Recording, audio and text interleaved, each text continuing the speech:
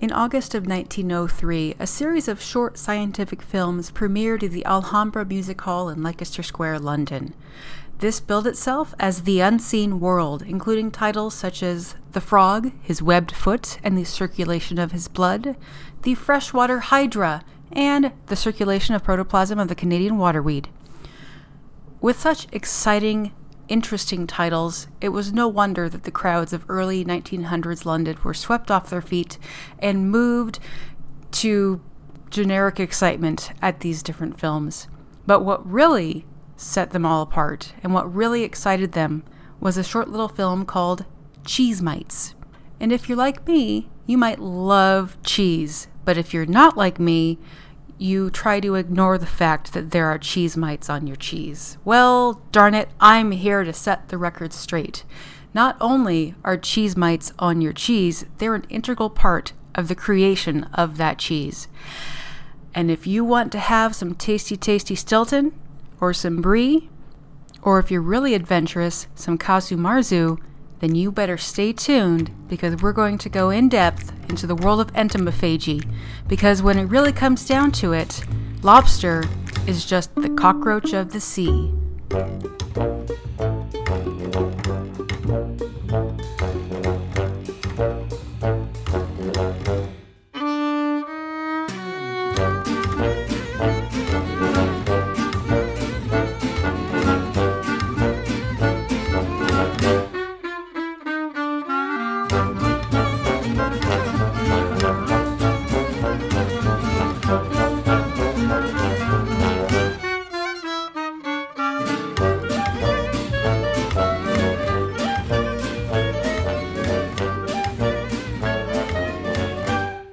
Modern cultures, specifically the Western cultures, seem to have an aversion to the idea of eating an insect, but this hasn't always been the case. It's not just the rare oddity that you'll see someone going to Thailand or parts of Southeast Asia, and they find some grasshoppers or maybe even a deep-fried tarantula and try that out. The idea of eating insects and other arthropods has been around for as long as humans and our primate ancestors have existed. If you go back to ancient Rome, you should look at the writings of Pliny the Elder, who wrote of the Roman aristocracy's love of beetle larvae. They would rear these larvae on a diet of flour and wine, which supposedly made them extra tasty. Even Aristotle got in on the action when he was describing the best ways to procure the tastiest cicada, as he called them, larvae, which we would call nymphs today. And these larvae would then be consumed and possibly even have aphrodisiac-like effects. Now, if we look at in ancient China, from about 2500 to 2000 BCE, we see a growing industry of silkworm pupae being reared to be consumed in certain parts of China. We even have a number of examples of Native Americans among some of the plain areas where they had a tradition of digging large trenches and filling them with some sort of material that would be used to catch grasshoppers and other locusts. These critters would be trapped after the individuals would set small fires, which would cause the grasshoppers and other critters to move towards those trenches where they would become stuck, and then they could be collected, killed, and consumed later on. And for those who are the more biblically inclined, we look at the Old Testament, which of course pertains to Judaism, Christianity, and Islam, where we have the designation of certain arthropods as being appropriate, acceptable foods. So your locusts, which would be an adult grasshopper, a winged grasshopper, are kosher and acceptable to eat during whenever you want, if you're keeping kosher. There's also reference in the book of Exodus, which talks about a product called manna from heaven. And this might sound and exotic. What it actually was is the honeydew secreted by aphids. You all know aphids, right? Those little tiny bulbous critters, they're out there on your roses and all your tomatoes and your plants. They will, as part of their biological processes, excrete liquid sweet honeydew. And that is manna from heaven. So lick them if you want. It's up to you. If you do, please report back. I'm curious as to what that actually tastes like. And if you want to go back even further, analysis of coprolites, which is fossilized poop from the Ozark Mountains, shows the remnants of ants, beetle larvae, ticks, mites and other critters present in the poop. So this indicates that this is not just incidental consumption of insects, which is what we do now. Well, most of us do now, just incidentally consuming different little critters as parts of our food and not even thinking about it. This is the intentional consumption of insects and other arthropods, which we call entomophagy. Now, when I say incidental, I am talking about things like those cheese mites. So when I was taking an acarology course a couple of years ago, I decided to go to a store, which will not be named, but would, if I decided to go there, take my entirety of my paycheck and give me nothing really in return. I went there because I thought, well, hey, they have some artisanal cheeses. I will try this out. And I decided to get some Stilton being one of the ones that is definitely dependent upon the presence of cheese mites. So I thought I would maximize my chances of getting some little critters on my food. So I went there and looking at the different cheeses, looking at the different Stiltons and some other ones that look particularly stinky, and thinking to myself, wonder which one's better. So I was handling the different blue Stiltons and all that, and the guy behind the counter asked if I was looking for anything in particular and if he could help me. And I thought to myself, do I really want to tell you what I am looking for? I didn't. I was nice. I was polite, and I had to get back to class. So I just said, Stilton, something that looks like it's nice and ripe. And he helped me out, and I procured this nice Stilton, and sure enough, when we got it under a microscope, it was crawling with the gorgeous little bitty critters called Tyrophagus casei, the cheese mite. And those particular little guys are essential for the growth and culture of Stilton and other cheeses. So when did this shift occur? We look at our closest primate relatives, bonobos and chimpanzees, and they make tools that they use to procure insects, termites, ants, etc., and then consume those. We look at our ancestors, our ancestors' poop, and we see that they were indeed consuming, presumably intentionally, a number of different insects. And we look at humans around the globe, and the minority of us don't intend to consume insects on a regular basis. That's right, the minority of us. So when did this shift happen? And though we're not entirely sure why, we do know this occurred approximately about 10,000 years ago. This is the same time that humans are making the shift from being hunter-gatherers and more nomadic to being more sedentary and being dependent upon plant and animal-based agriculture. So our relationship at that time with insects and with other arthropods changes, where once we might have been collecting grasshoppers to consume them, we're now worried about these creatures coming in and destroying our food stores. And not just stored crops in silos. I'm talking about an entire field could be completely devastated by a swarm of locusts. And even our cattle and our sheep could be destroyed by a plague of insects that may attack or infest them in some way. So you have to imagine this has a profound effect on the collective psyche of early human groups that are dealing with the environment and the creatures in the environment in a new way, in a way that has more threats than just you as an individual, but can be very detrimental to your entire community. But it's been 10,000 years, you're saying, right? So why is it that we know these things, we can control these things now? We don't have the same relationship and fear of them as we once did, for the most part. So why haven't we become insectivorous and embraced entomophagy again? Well, the reality is we have. We just don't think about it because we have become accustomed to the idea of one type of arthropod being acceptable and tasty, whereas another is not. So at the beginning of this episode, I started with a little joke that the lobster is just the cockroach of the sea. And that's, generally speaking, very true. The lobsters are crustaceans, which are arthropods. They are just as closely related to a grasshopper as, say, a beetle or a spider or a harvestman. Now, many of you, if not all of you, cannot imagine yourself eating a spider or a scorpion, but you could picture yourself eating a lobster or some shrimp. I used to be a big fan of shrimp myself, not so much lobster or crab, but, to each their own. I'll admit, I still have trouble with the idea of eating something like a cockroach. I can't imagine it. I have consumed crickets and waxworms, but there's a line I've been culturally predisposed to not want to cross. Maybe there will come a time when I am able to do so, much like there was a time I was terrified of spiders, and now I have a pet spider named Shaka Khan.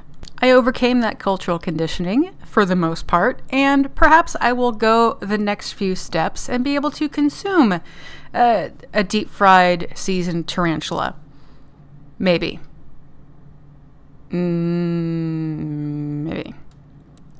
Nutrition-wise, insects are a spectacular source of something like protein.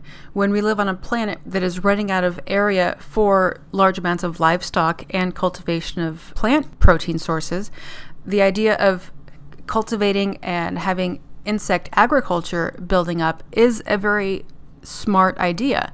If you look at something like the adults or larval stages of beetles, your Coleoptera, just by mass and protein content, they have around 23 to 66% protein, depending on the life stage and species of insect within that order of Coleoptera. That can even go up to, for the Odonata, your dragonflies and damselflies, anywhere from 46 to 65% protein. Let's talk specifics. How about your crickets? An adult cricket can have, when you get to 100 grams of fresh mass, the adult crickets will have 8 to 25 grams of protein. Your locusts and grasshoppers will have 14 to 18 grams of protein. Let's compare that with cow. With raw beef, you have 19 to 26 grams of protein. Or even looking at the arthropod cousins, we have shrimp with about 13 to 27 grams of protein per 100 grams of mass. And you're looking at your lobster with 17 to 19 grams. For someone who is getting their protein content from crops that are grown for that purpose, you're going to be risking a lack of certain amino acids, specifically lysine and tryptophan, and even threonine.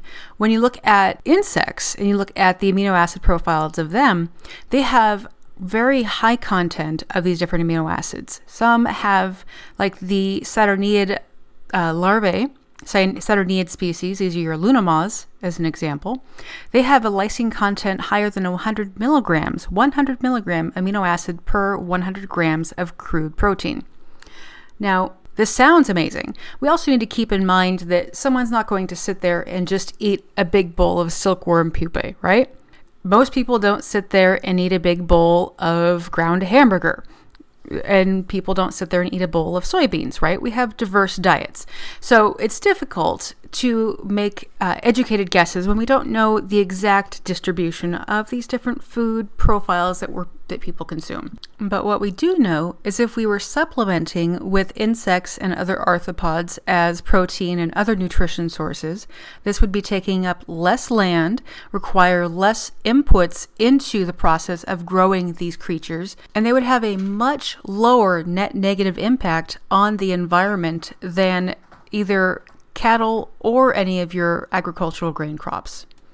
The ideal, obviously, is to have a blending of all of these. We can't all eat the same foods at the same time and follow the same dietary habits.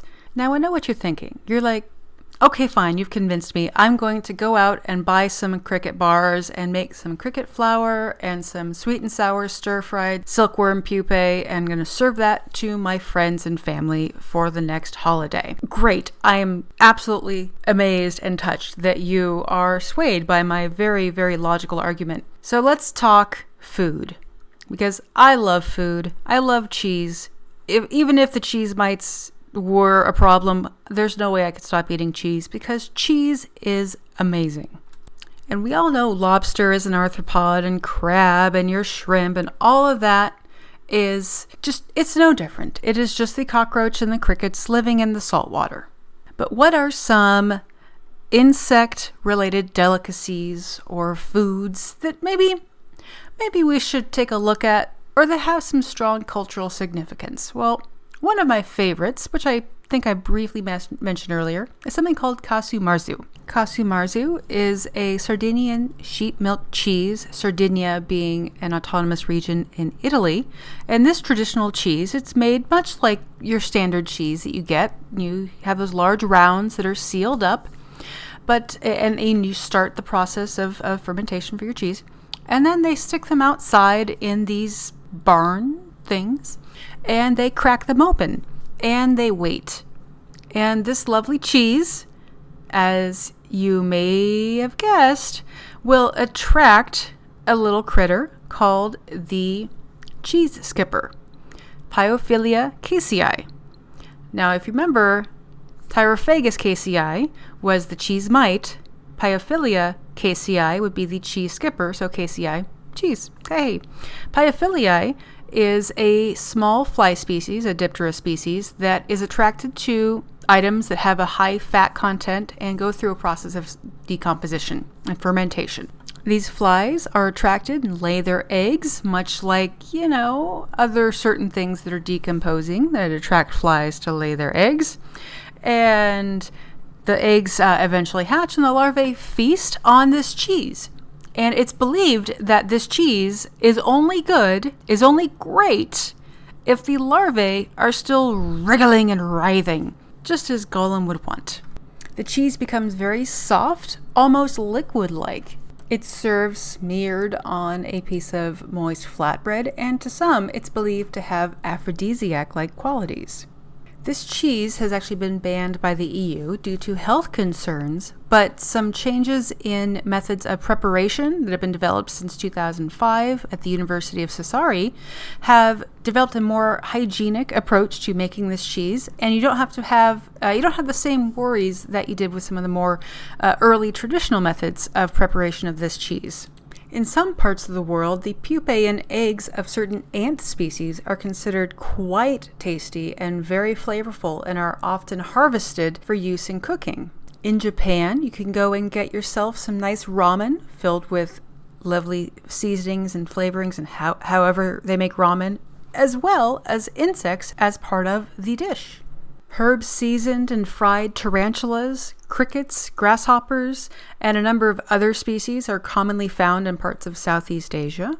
And if you happen to be in the UK, specifically if you're in Wales, go and check out Pembrokeshire Farm, a nice little restaurant where you can get mealworm and grasshopper burgers, maybe even some bug Wellington, or some mixed bug and chestnuts wrapped in a nice fluffy crepe pastry. Not to be outdone, Texas, specifically Houston, has queso del rancho, where you can get a grilled prime Angus ribeye served with an ant mole and some cocktails garnished with different little worms, mealworms, etc. And as we round off our little trip around the world, let's go back to London, where that 1903 little film series premiered, where we have Archipelago, a nice little place which is after my heart, not only because it has chocolate-covered locusts and little blinis topped with coconut cream, vodka jelly, and caramelized mealworms. It's my hope, and I'm sure the hope of many entomologists out there, that someday insects will make a comeback, that they will be embraced as a revolutionary food source that's actually not that revolutionary. It's a very old, time-honored tradition, and one that could actually be very beneficial to the environment. Even if you think it's a bit weird to eat cheese filled with little larvae, or the idea of eating caramelized mealworms or a deep-fried tarantula, it may be odd, but there are a number of ways that we may not have even discovered yet to fully embrace the diversity that we could consume insects and make it not just palatable, but pleasurable too. So I'm going to leave some resources, some interesting sites and readings that you can check out. And I do thoroughly encourage you to check these out and to review them and to, just for a moment, try and check our biases for a bit. I'm guilty of it too. It's very hard to get the mind over that hump, but I think it's worth it. Have you ever tried to eat an insect? Would you like to and just aren't sure where to start? Send me an email. I'd love to hear about it. bugsbloodandbones@gmail.com. Find us on Facebook, also Bugs, Blood and Bones. And please Share this podcast with your friends on Facebook, wherever you happen to be, and I will love to chat with you. We can discuss not just all the wonderful ways that insects might taste lovely, but all of the wonderful ways in which insects impact our lives. So hit that subscribe button, leave a nice review if you're feeling up for it, even if it's just a little star rating, and tune in 2 weeks when we're back with another episode of the Bugs, Blood, and Bones podcast. I'd like to thank the Underscore Orchestra for their amazing music once again, and remember kids, keep calm and carry on.